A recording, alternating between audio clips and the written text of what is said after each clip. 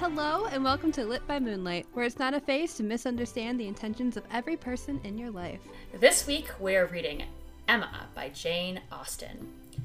Young, beautiful, and wealthy Emma Woodhouse believes herself to be a successful matchmaker for her friends and acquaintances in Highbury, but everything she knows about romance may be challenged when she misunderstands the intention of every man she tries to set up with her dear friend Harriet Smith.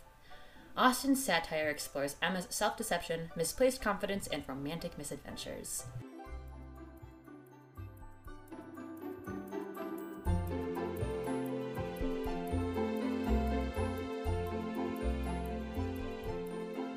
Hi, I'm Caitlin, and I saw a picture of two frogs wearing flowers as hats today, and I cried about it. Send me the picture. I'm sending it to you right now, Okay. and I will be linking it in our description, or I'll just post it with absolutely no context on our Instagram. Follow us on Instagram at Lit by Moonlight. Fun plug. Let me see I sent it to you. Oh, they really are Tell wearing me- flower hats. Tell me you look at that Aww. with tears in your eyes, because that's the only response. I I'm wanna not be even their joking. I started friends. weeping. I want to be their friends. Like, I want to be their special friends. I want us to all, like, go get ice cream together or something. Right? Wow. I just think they're neat.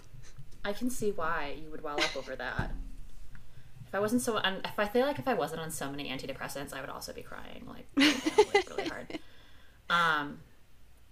Anyway, who's talking right now? Hi, I'm Emberlyn, in case you were wondering, and I'm hoping by the time this episode airs, I will have finally caught Paul Dano eating the birdseed I like to leave out for him on my trail cam.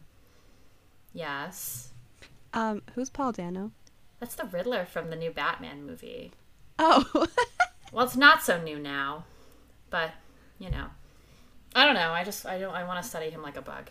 Cool. He seems like a interesting guy. I'm not gonna lie, I kind of half paid attention to that movie. I know I it's a don't hot remember take. a damn bit of it, honestly. I don't think it was that great. The only thing I remember was being like, is that police officer Izzy Hands? And that's the only thing I cared about. I don't remember anything about it. Vishwas says it's one of the greatest Batman movies. I would say that nothing can beat The Dark Knight.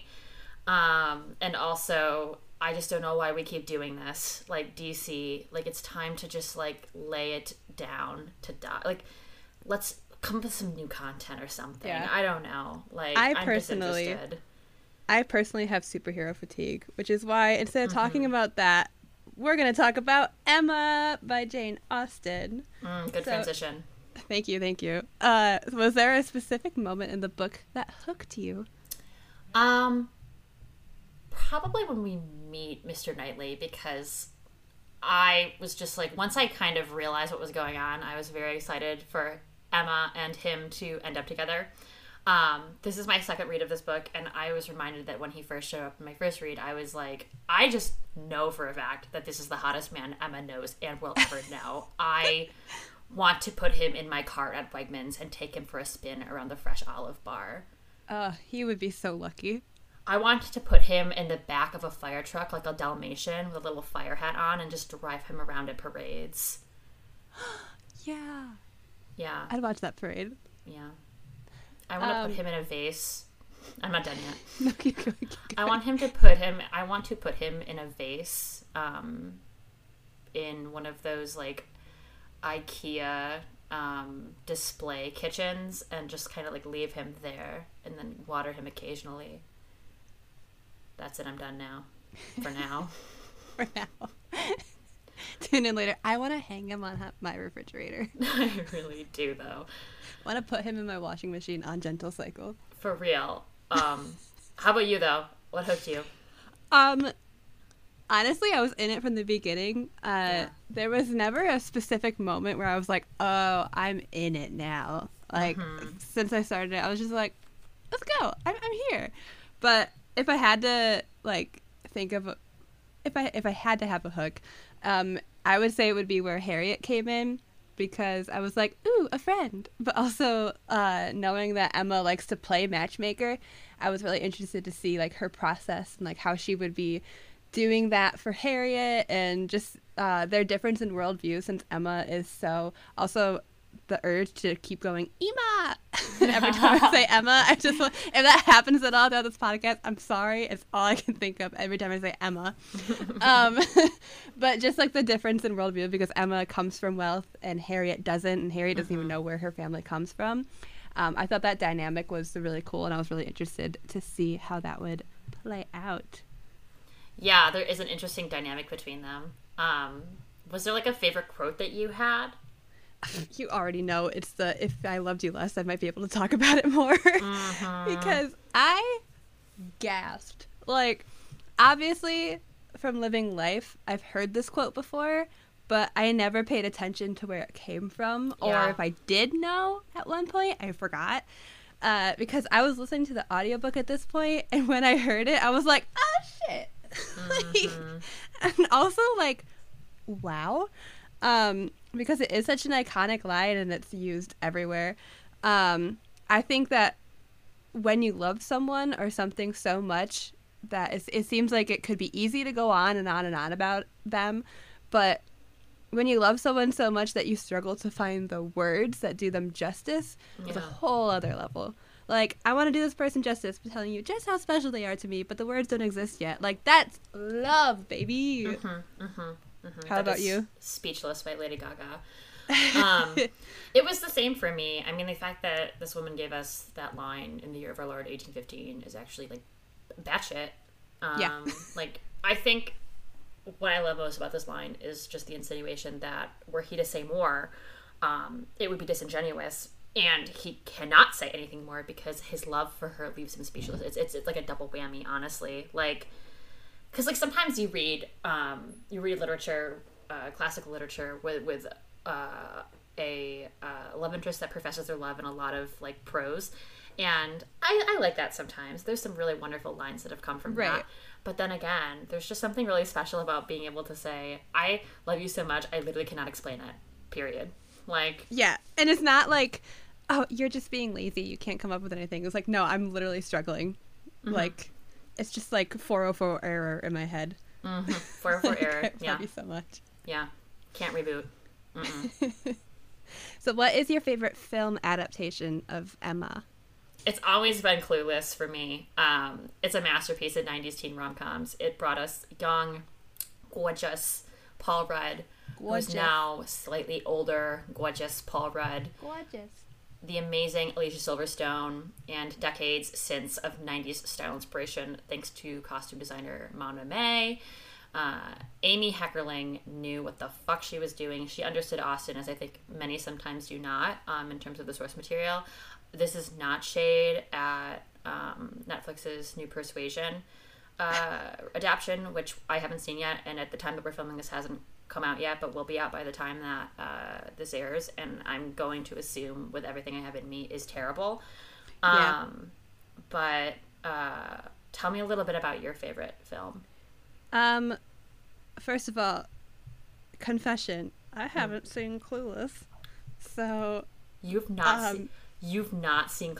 Okay, well, I can't wait to lock you in my living room next time you come to visit me, Caitlin, so we can watch it together, because it is a banger.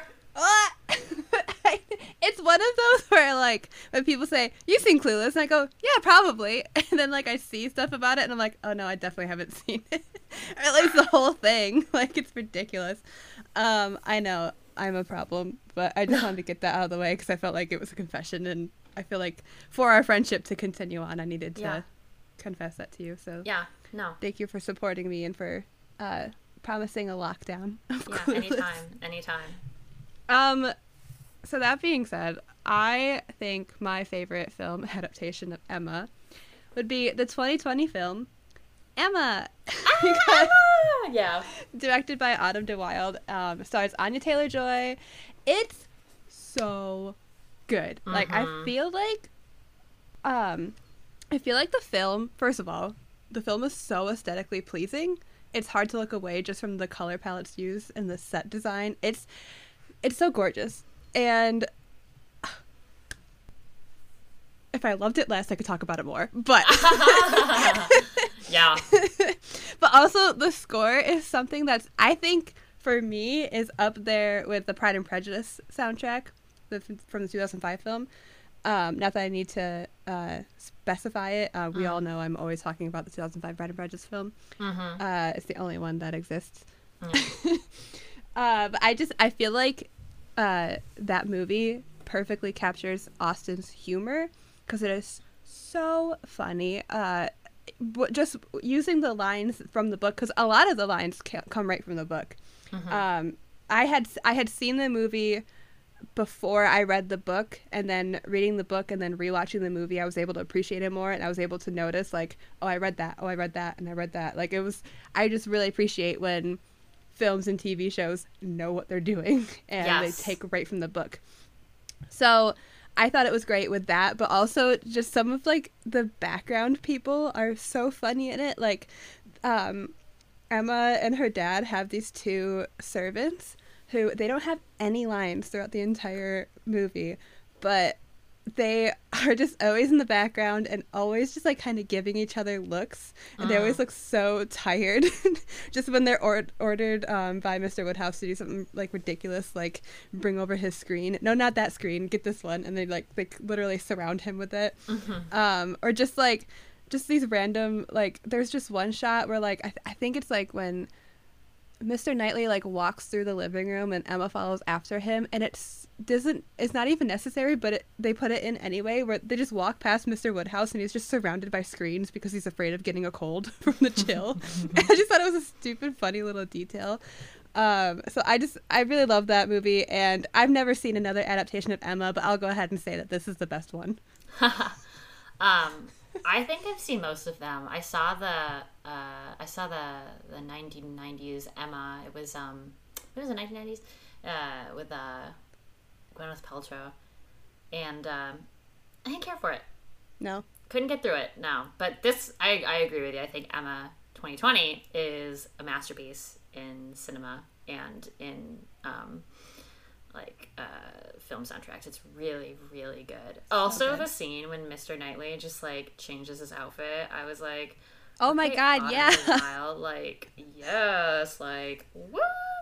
If you know, you know. If you know, you know. I also like the scene where like he walks into a room and I think he like takes off a coat and then he just falls to the floor because he's like just so tired. I'm big like, mood. Bitch, me too. Big mood. So Caitlin. Yeah. What song would you play first on the pianoforte for your guests at an intimate dinner? I would play Matchmaker, Matchmaker from Fiddler on the Roof, purely because it's been in my head ever since I finished this book. Yeah. And I don't know the words, so I just keep singing, Matchmaker, Matchmaker, make me a match, match me a maker who maketh a match. I don't know the words. I will not learn them. These are the words now, because I think that's the superior version. But also,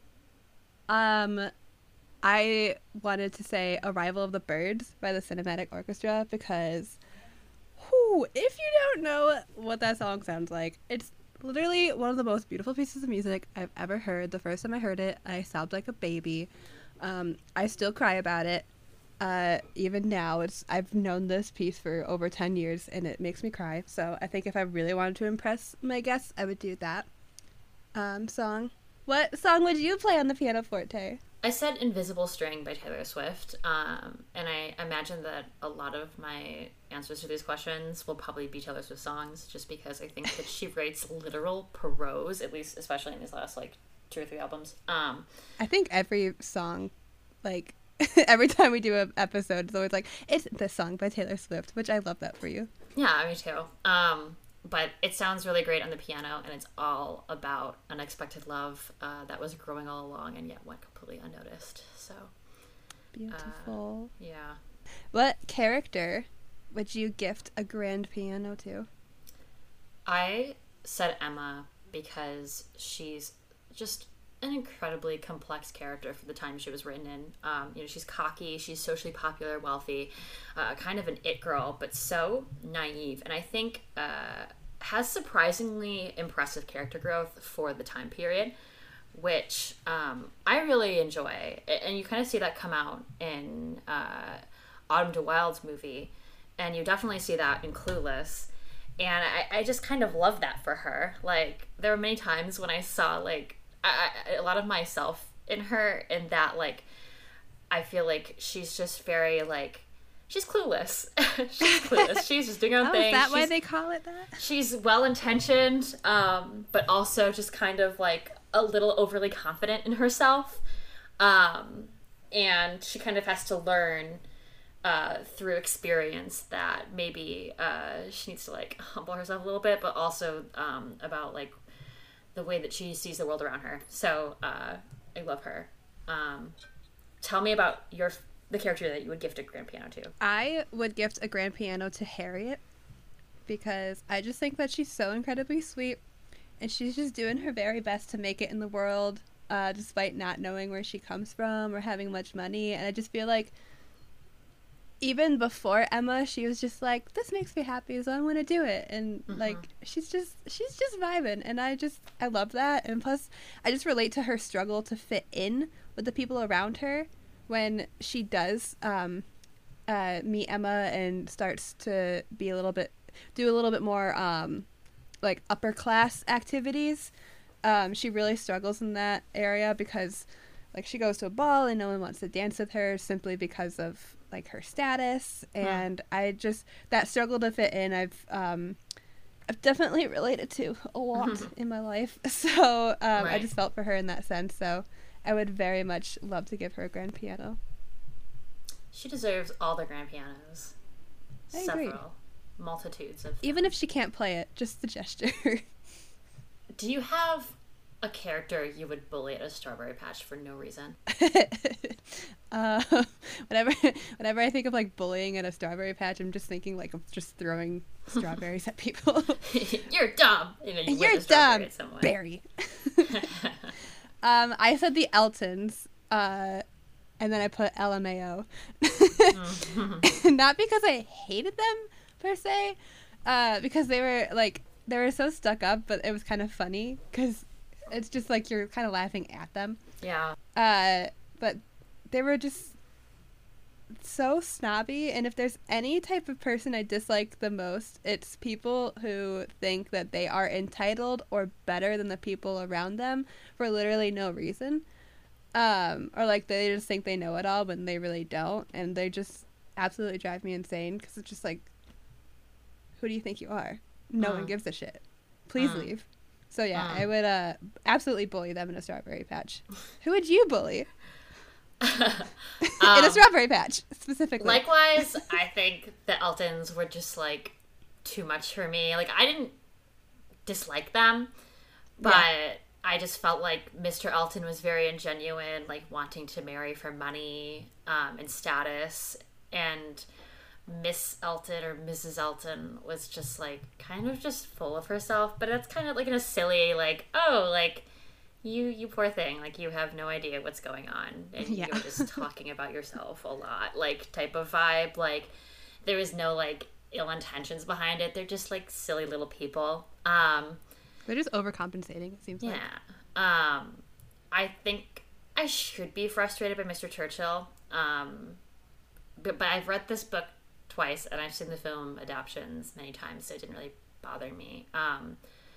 Like, I'm probably desensitized, but I can't seem to separate Christian's character in Clueless from Mr. Churchill and Emma, which, when I was writing the notes for this, I just realized for the first time that the Clueless counterpart for Mr. Churchill is Christian. I think that's really funny. I don't know if they intended for that to happen. I'm sure they did. What am I talking about? But I'm gonna watch the movie just for that. I love a good pun. So what say you to people who call Jane Austen's books chick lit, or movie adaptations of her work chick flicks?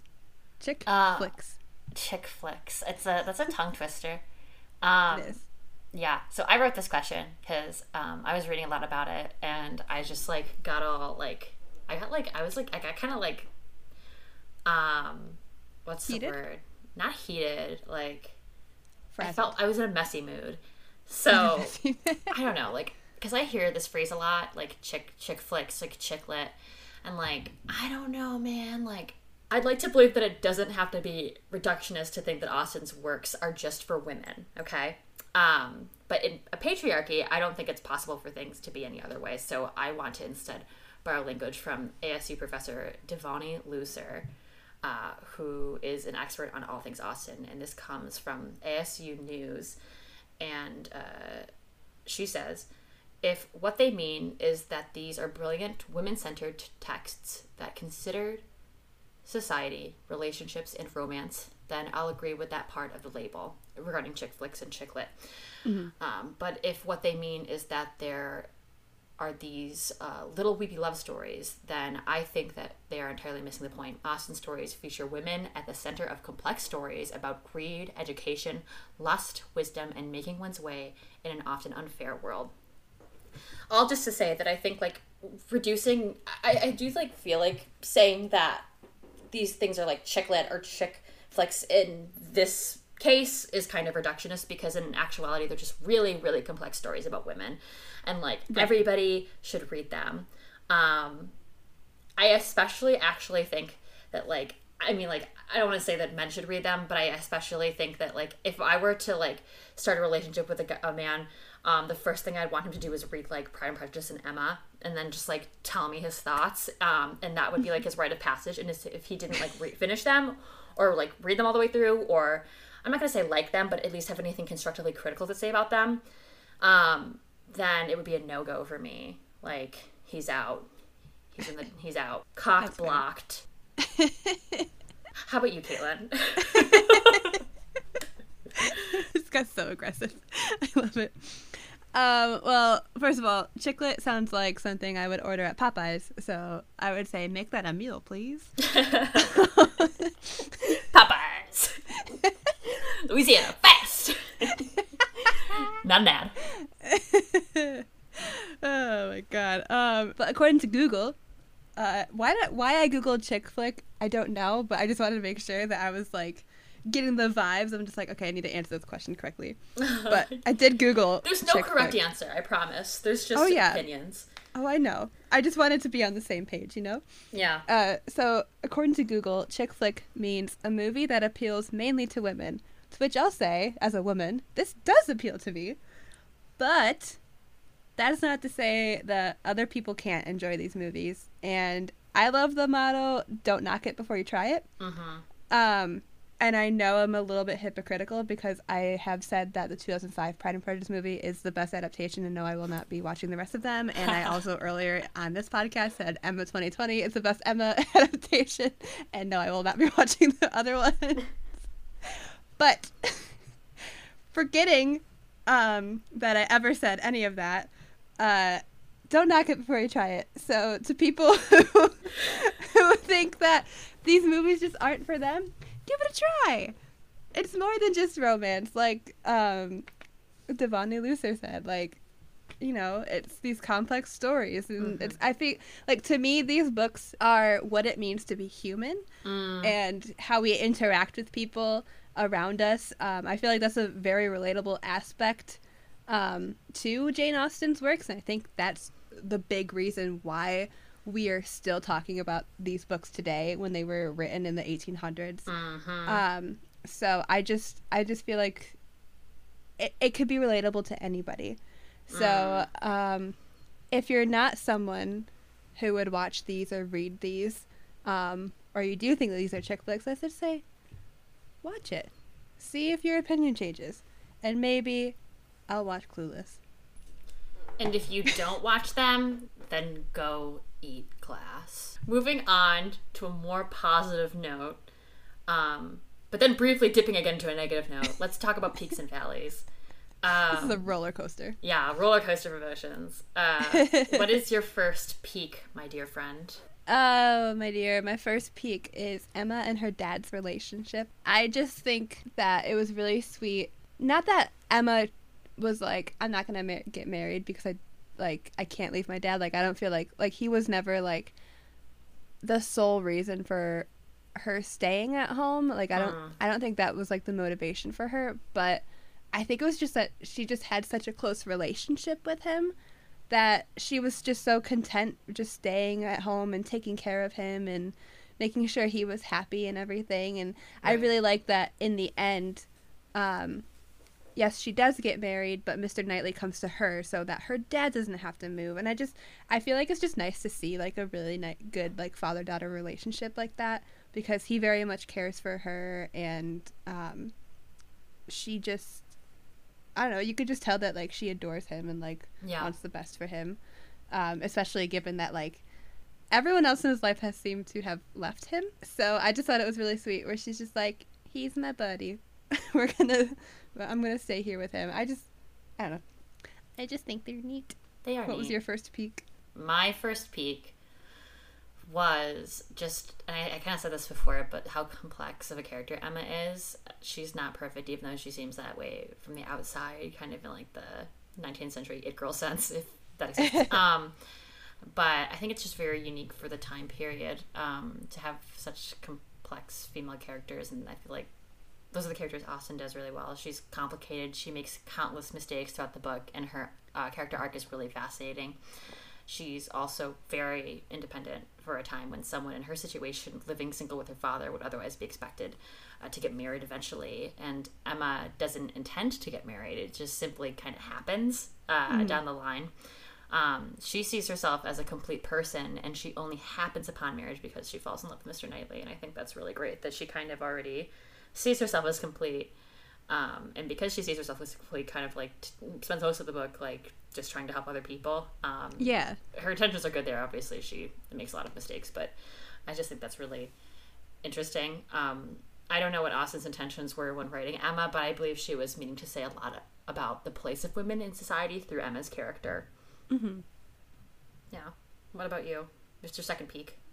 Well, to go along with that, I liked that Emma was like, nah, I'm good with marriage, and she was okay with never being married. Like you said, like she was kind of already like her full person, and I think she also throughout the book learned a lot about herself, and like she was able to be like, nope, that was wrong of me, I shouldn't have done this, and she's able to like learn from her mistakes and become a better person for that. And with marriage, I just felt like even though she does ultimately get married, it was just nice to see that mindset portrayed, especially from when it was written, where it was almost always expected for women to be married off. I'm sure there were people who read Emma when it was published who shared those same feelings and were like, oh, okay, so I don't have to do that if I don't want to. Like, I'm still a complete person if I don't fall in love with somebody or if I don't get married to someone just for the sake of getting married. Like you said, I really liked that Emma was her own person before she found love with Mr. Knightley.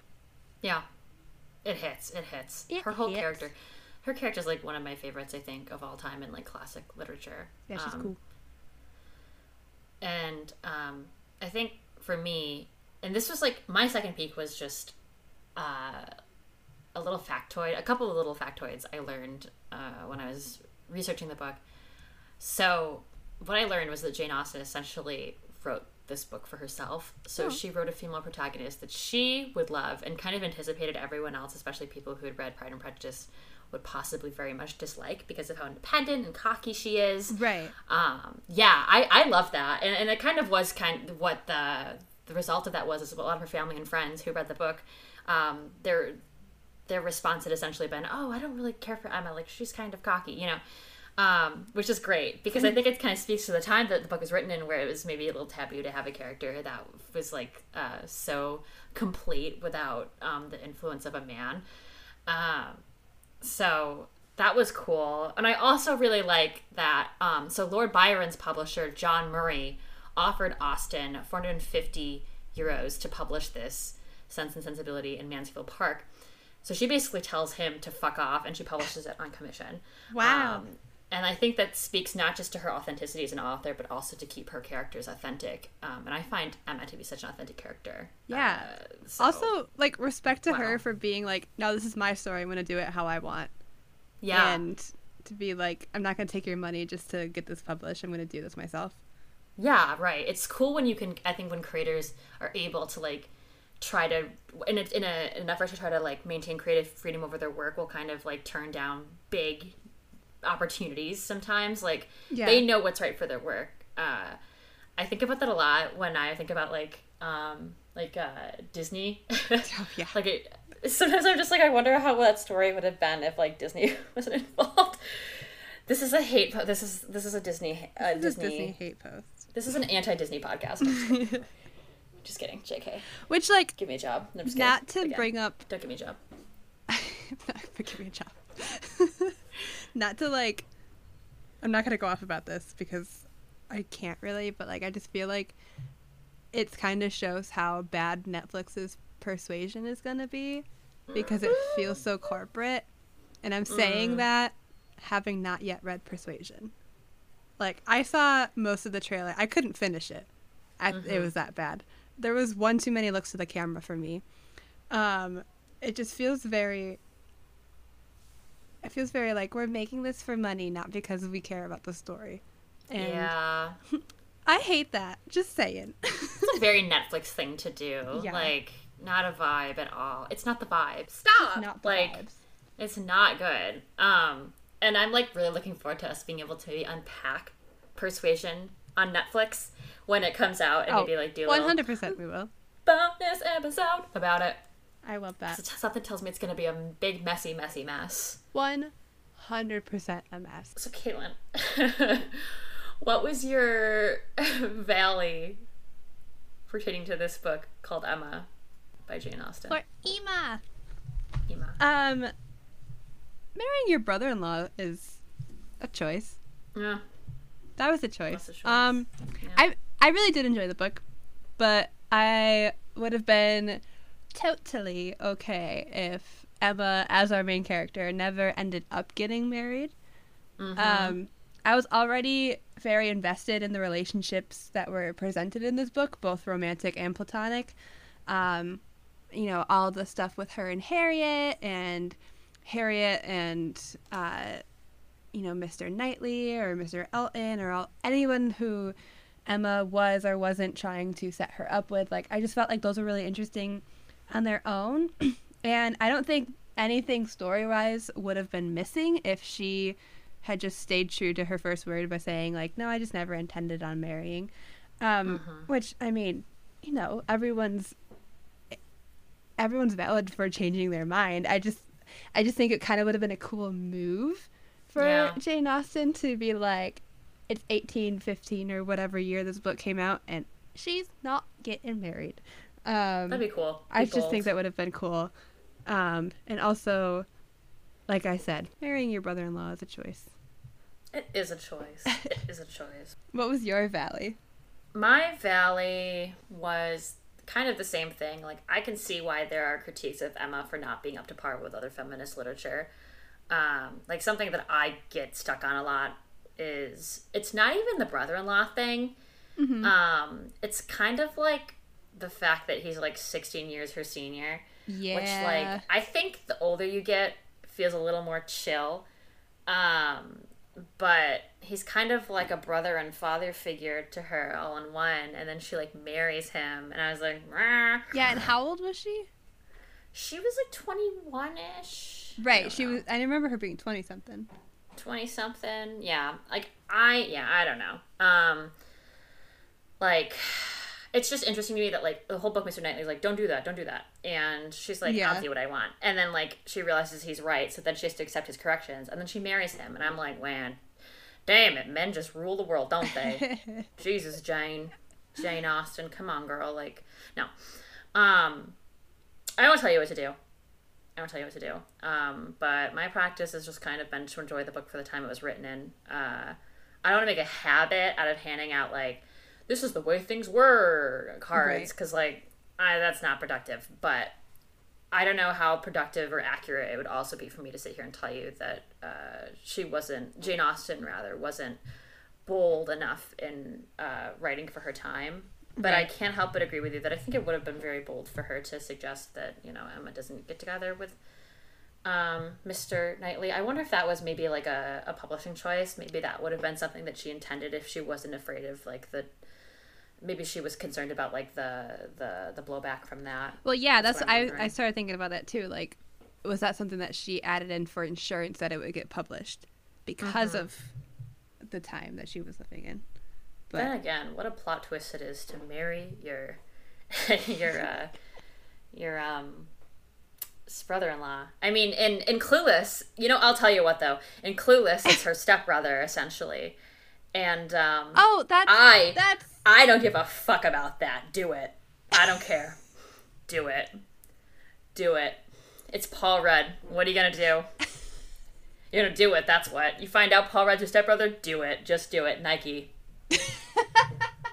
All right, so Emma does a lot of matchmaking in this book. Is there a fictional character match you wish you could make? And if so, who? Stupid Joyce and stupid Hopper from Stranger Things. Oh, retweet! I'm just like, get together, you stupid idiots. Like, I'm tired. I'm tired! By the time this comes out in August, and if nothing has happened to them in July when Volume 2 comes out, I will be cutting off all my hair. Thank you. Yeah, if nothing happens between them in part 2 of season 4, I will be eating the drywall of my house because these two have needed to get together since fucking season 1. I've been rooting for them, and they just haven't done anything yet. And they were like slow burn. It's so aggravating.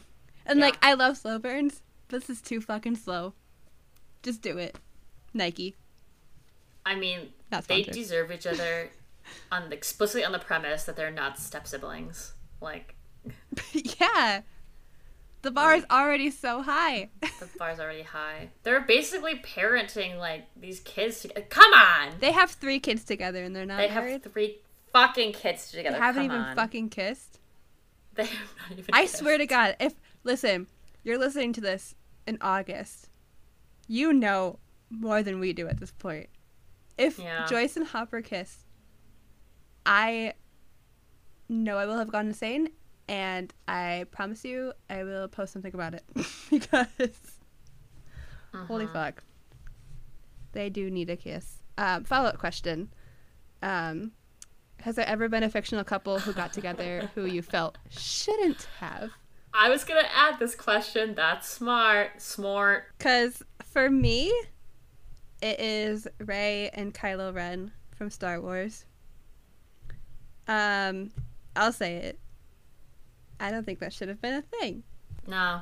And I'm not here to come for people who might like that. Whatever. But I just didn't do it. It didn't do it for me. Never did it for me. Maybe it was the torture thing. Maybe it was that. Maybe that's why I didn't want them to get together. Stupid. Maybe it's because I was still am that person who feels like Rey should have been a Skywalker, and we didn't want another incestual couple in Star Wars. Yeah. They don't do it for me, and I just don't think it made sense. It was not a good direction to go in. It wasn't, and I don't really remember anything from the last Star Wars movie. I can barely remember what it was called. That's my answer. I don't remember the last Star Wars movie. I just remember that happened and being like, what? No. Why? So, that is my fictional couple who should have never gotten together. How about you? Well, first, because I'm still looking for mine, let me respond, because I agree. Like, I remember seeing that unnamed movie that shall not be named because I have no intention of finding the name out. Yeah. And everything about going to see it in the theater was just, like, nauseating. Like, because you just knew. Like, from after the second movie, you saw coming from a mile away that they're going to fuck it up, and they were going to, like, pull some shit out of their asses. And they did. And I'm just sad about it, and I just don't know. I don't know. I'm sad about it. It just makes me sad. Like, they were weird together. I still think about that picture all the time of Kylo Ren with his high pants. It makes me feel weird. Makes me feel all unhappy inside. Okay, I got it. All right. What's yours? All right. Okay. Oh, she's mad. Nate and Andy from The Devil Wears Prada. I want Nate to die. I want him dead. I want him dead. Because listen, if you've ever seen this movie, let me just break it down for you, okay? Okay. Andy, she gets a job working for a very upscale magazine, kind of like Vogue. Meryl Streep is like kind of like the Anna Wintour in this universe. And she's not like, she's like a serious writer, but she ends up with this internship or whatever the heck, this assistantship position. And like, she actually starts making moves in the industry. And this was not the industry she intended to be in. So she was like, damn, okay. But she starts making moves. She starts thriving. And Nate, her weird ass chef boyfriend, doesn't like it. He's like, you've changed. Because she starts wearing makeup and like, wearing nicer clothing and like looking the part of her job, and he's like, you've changed, you used to be like a girl next door, but now you're like different. And like, he's a total schmuck about it. And at the end of the movie, after all is said and done, she leaves. She ends up getting a job elsewhere, like doing journalism like she always wanted to, but they end up together. And I just think that's disgusting, because he just like didn't support her at all, fully refused to be empathetic to her, understand the fact that her boss is like insane and that's why she didn't have any work-life balance. I want this man to be roasted on a pyre. I mean it. Like, I have never wished death on anybody in my life, but this specific character, let me be clear, not the actor, but this explicit character, like, needs to be on death's door. Like today, like yesterday. Like yesterday. I love this movie. Don't make me wrong. Don't make me wrong, okay? But I had to give it like 1 star on IMDb just because of Nate. If Nate died at the end of like a freak accident, if Nate got hit by the car, I would have given this movie 5 stars in a heartbeat. But I couldn't. It just wasn't happening. So that's me. I hope Nate dies. You heard it here, folks. And that's on period. All right, so wrapping up our discussion of Emma. On a scale of 1 match made to 5 matches made, what is your rating of this book? I said 4.5, but I would like to again say 5. I lied before when I said 4.5. I really love Austen's works, and I just like have a feeling that I will probably be praising all of her work, and I'm just like very deeply biased about it. So don't take everything I say with a grain of salt. Honestly, 5. How about you? I gave it a 4 out of 5 matches made in heaven, because I really just had a lot of fun with this book. I really enjoyed it. I think I'm slowly getting better at the language of Jane Austen's novels, which is great for me. Still use SparkNotes. Shout out SparkNotes.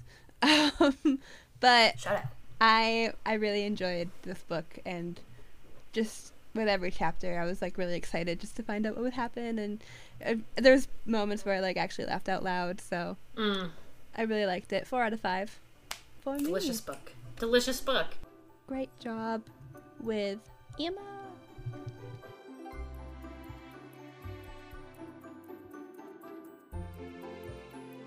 Thank you all for listening to Lit by Moonlight. Tune in next time when we learn how to be perfectly happy in our own way with Sense and Sensibility. Emma! Emma! Emma!